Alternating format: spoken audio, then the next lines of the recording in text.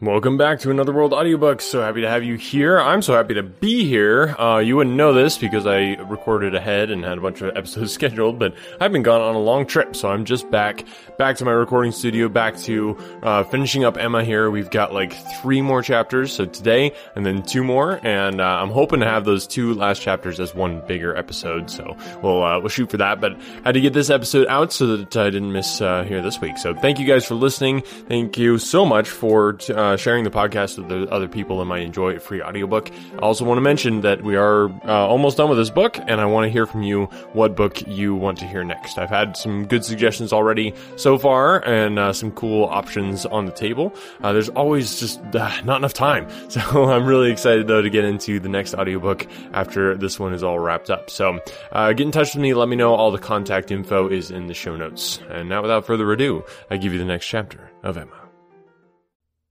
Chapter 17.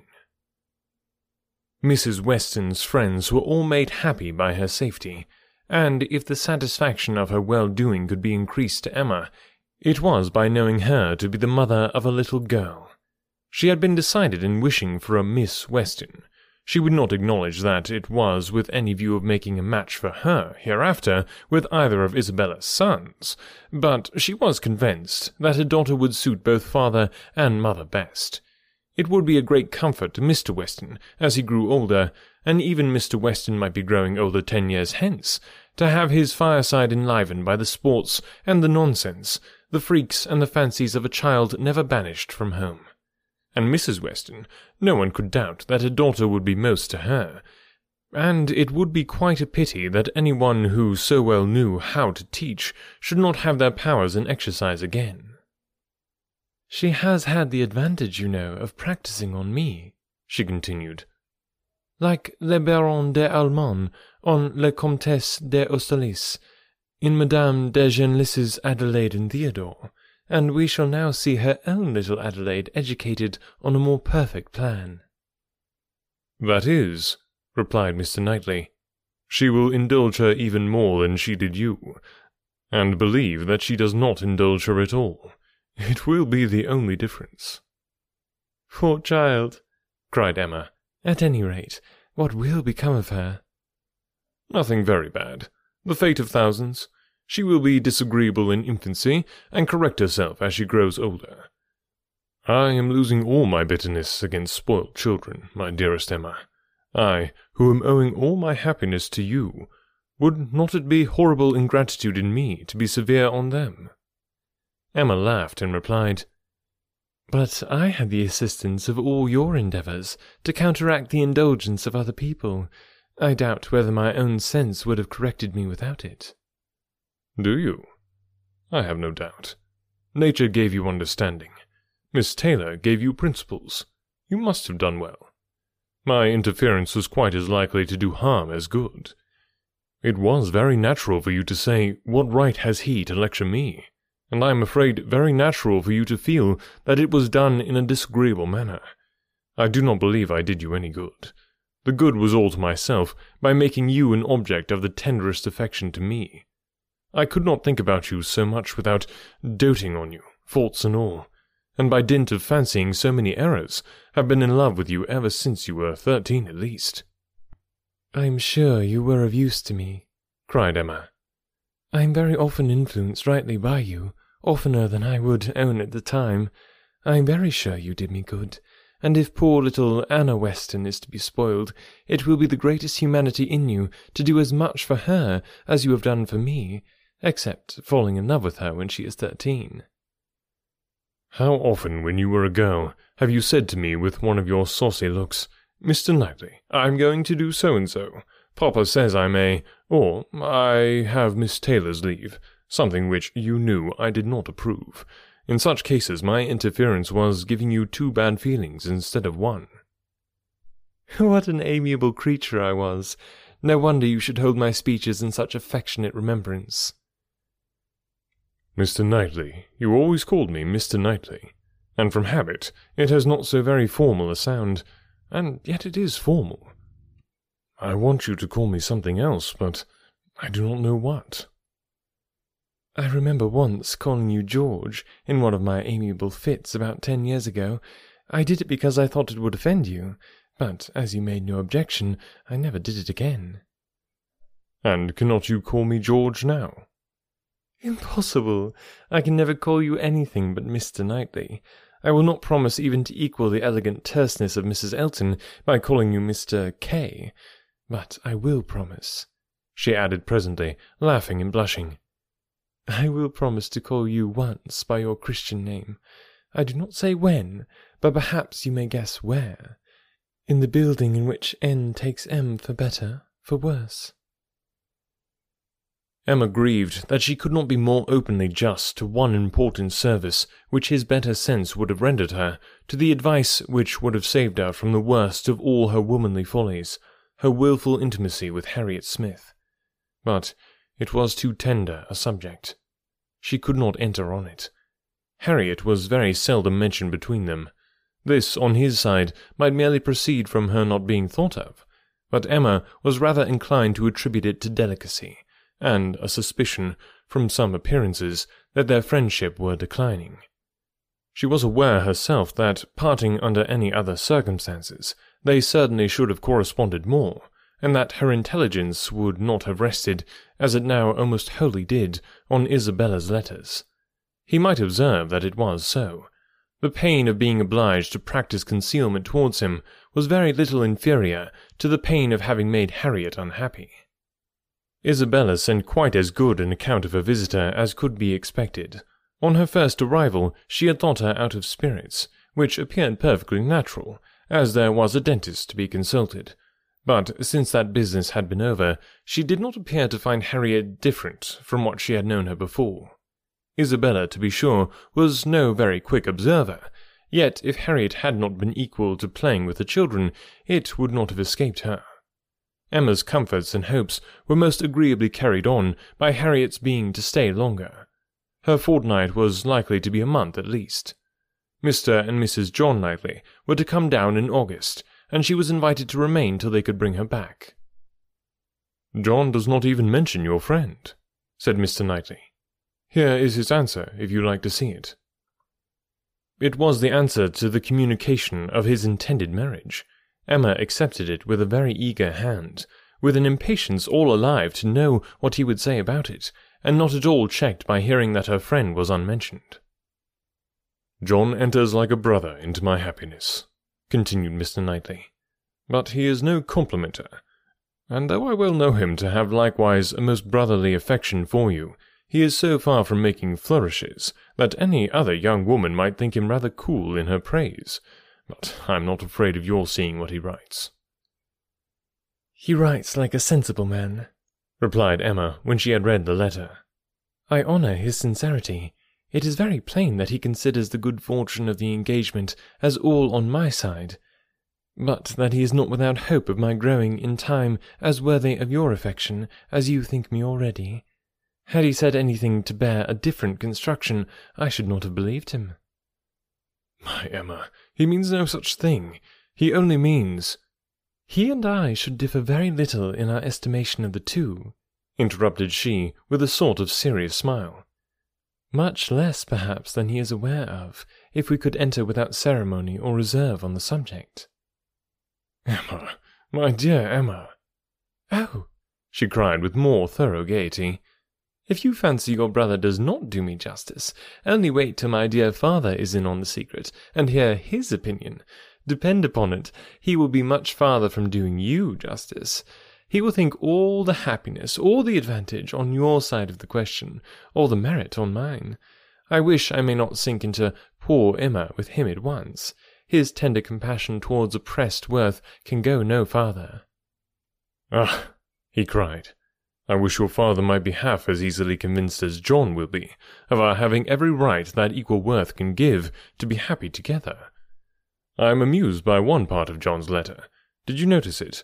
Where he says that my information did not take him wholly by surprise, that he was rather in expectation of hearing something of the kind." "If I understand your brother, he only means so far as your having some thoughts of marrying. He had no idea of me. He seems perfectly unprepared for that." "Yes, but I'm amused that he should have seen so far into my feelings. What has he been judging by?" I am not conscious of any difference in my spirits or conversation that could prepare him at this time for my marrying any more than at another. But it was so, I suppose. I dare say there was a difference when I was staying with him the other day. I believe I did not play with the children quite so much as usual. I remember one evening the poor boy saying, "Uncle seems always tired now." The time was coming when the news must spread farther, and other persons' reception of it tried. As soon as Mrs. Weston was sufficiently recovered to admit Mr. Woodhouse's visits, Emma, having it in view that her gentle reasonings should be employed in the cause, resolved at first to announce it at home, and then at Randalls. But how to break it to her father at last? She had bound herself to do it in such an hour of Mr. Knightley's absence, or when it came to the point her heart would have failed her, and she must have put it off. But Mr. Knightley was to come at such a time, and follow up the beginning she was to make. She was forced to speak, and to speak cheerfully too. She must not make it a more decided subject of misery to him by a melancholy tone herself. She must not appear to think it a misfortune.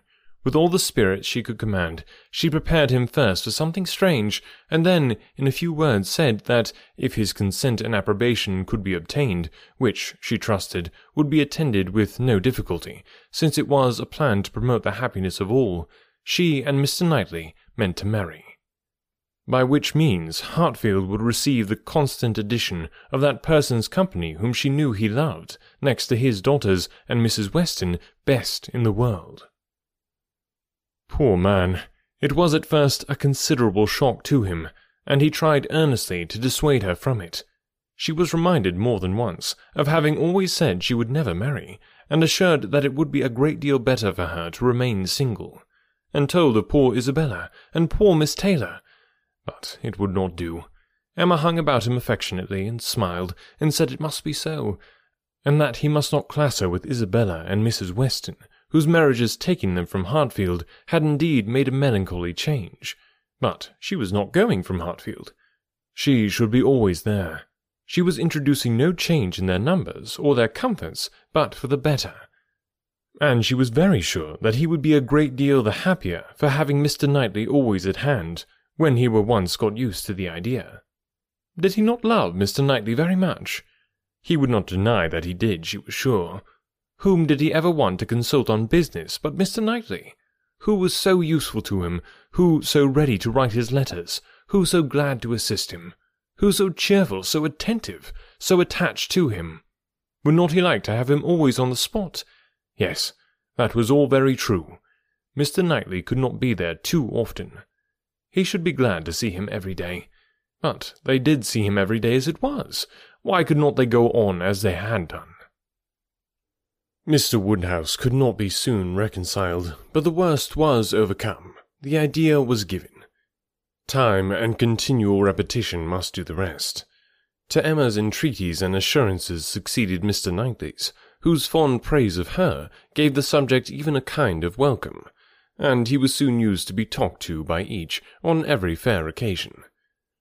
They had all the assistance which Isabella could give, by letters of the strongest approbation, and Mrs. Weston was ready, on the first meeting, to consider the subject in the most serviceable light, first as a settled, and secondly as a good one, well aware of the nearly equal importance of the two recommendations to Mr. Woodhouse's mind.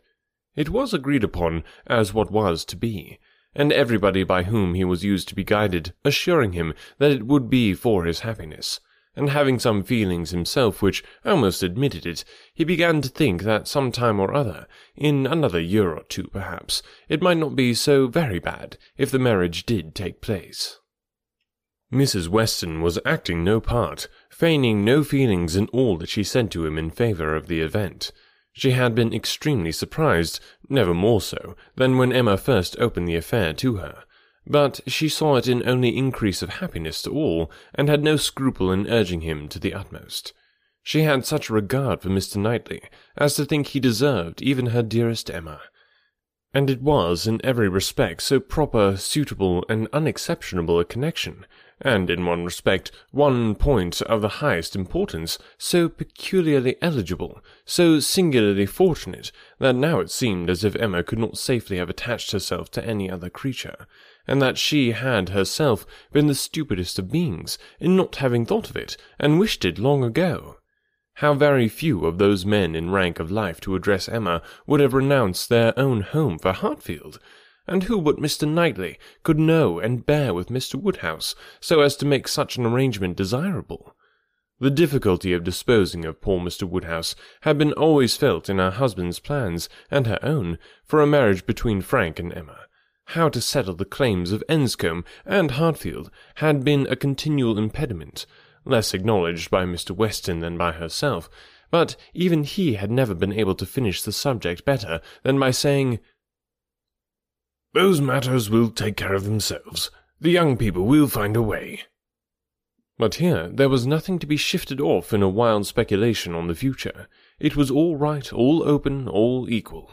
No sacrifice on any side worth the name. It was a union of the highest promise of felicity in itself, and without one real, rational difficulty to oppose or delay it. Mrs. Weston, with her baby on her knee, indulging in such reflections as these, was one of the happiest women in the world. If anything could increase her delight, it was perceiving that the baby would soon have outgrown its first set of caps.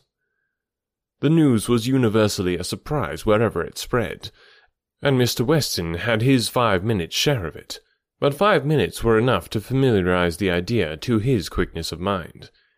He saw the advantages of the match, and rejoiced in them with all the constancy of his wife, but the wonder of it was very soon nothing, and by the end of an hour he was not far from believing that he had always foreseen it. "It is to be a secret, I conclude," said he. "These matters are always a secret, till it is found out that everybody knows them. Only let me be told when I may speak out. I wonder whether Jane has any suspicion." He went to Highbury the next morning, and satisfied himself on that point. He told her the news. Was not she like a daughter, his eldest daughter? He must tell her, and Miss Bates being present, it passed, of course, to Mrs. Cole, Mrs. Perry, and Mrs. Elton immediately afterwards. It was no more than the principals were prepared for. They had calculated from the time of its being known at Randalls how soon it would be over Highbury, and were thinking of themselves as the evening wonder in many a family circle with great sagacity. In general, it was a very well-approved match. Some might think him, and others might think her, the most in luck. One said might recommend their all removing to Donwell, and leaving Hartfield for the John Knightleys, and another might predict disagreements among their servants. But yet, upon the whole, there was no serious objection raised, except in one habitation, the vicarage. There the surprise was not softened by any satisfaction. Mr. Elton cared little about it, compared with his wife. He only hoped the young lady's pride would now be contented, and supposed she had always meant to catch Knightley if she could, and on the point of living at Hartfield, could daringly exclaim, "Rather he than I." But Mrs. Elton was very much discomposed indeed. "Poor Knightley, poor fellow! Sad business for him." She was extremely concerned, for, though very eccentric, he had 1,000 good qualities. How could he be so taken in? Did not think him at all in love, not in the least. Poor Knightley! There would be an end of all pleasant intercourse with him. How happy he had been to come and dine with them whenever they asked him. But that would be all over now. Poor fellow! No more exploring parties to Donwell made for her. Oh no! There would be a Mrs. Knightley to throw cold water on everything. Extremely disagreeable. But she was not at all sorry that she had abused the housekeeper the other day. Shocking plan, living together. It would never do. She knew a family near Maple Grove who had tried it, and been obliged to separate before the end of the first quarter. Alrighty, hope you guys have a wonderful week. Thanks again for listening. I'm really looking forward to starting a new book. I think I mentioned that, but I really am, because there's just so many awesome books out there. We've already done so many books. There are over 250 episodes on this podcast. If you haven't, go check out the backlist. There are tons and tons of episodes for you to catch up on, so go check that out. If you like free audiobooks, you are definitely in the right place. Alright, thanks guys for listening, and we'll talk to you next week. This episode is brought to you by Visit Williamsburg. In Williamsburg, Virginia, there's never too much of a good thing. Whether you're a foodie, a golfer, a history buff, a shopaholic, an outdoor enthusiast, or a thrill seeker, you'll find what you came for here and more. So ask yourself, what is it you want? Discover Williamsburg and plan your trip at visitwilliamsburg.com. Another day is here, and you're ready for it. What to wear? Check. Breakfast, lunch, and dinner? Check. Planning for what's next and how to save for it? That's where Bank of America can help. For your financial to-dos, Bank of America has experts ready to help get you closer to your goals. Get started at one of our local financial centers or 24/7 in our mobile banking app. Find a location near you at bankofamerica.com/talktous. What would you like the power to do? Mobile banking requires downloading the app and is only available for select devices. Message and data rates may apply. Bank of America N.A., member FDIC. When you need mealtime inspiration, it's worth shopping Kroger, where you'll find over 30,000 mouth-watering choices that excite your inner foodie. And no matter what tasty choice you make, you'll enjoy our everyday low prices, plus extra ways to save, like digital coupons worth over $600 each week. You can also save up to $1 off per gallon at the pump with fuel points. More savings and more inspiring flavors make shopping Kroger worth it every time. Kroger, fresh for everyone. Fuel restrictions apply.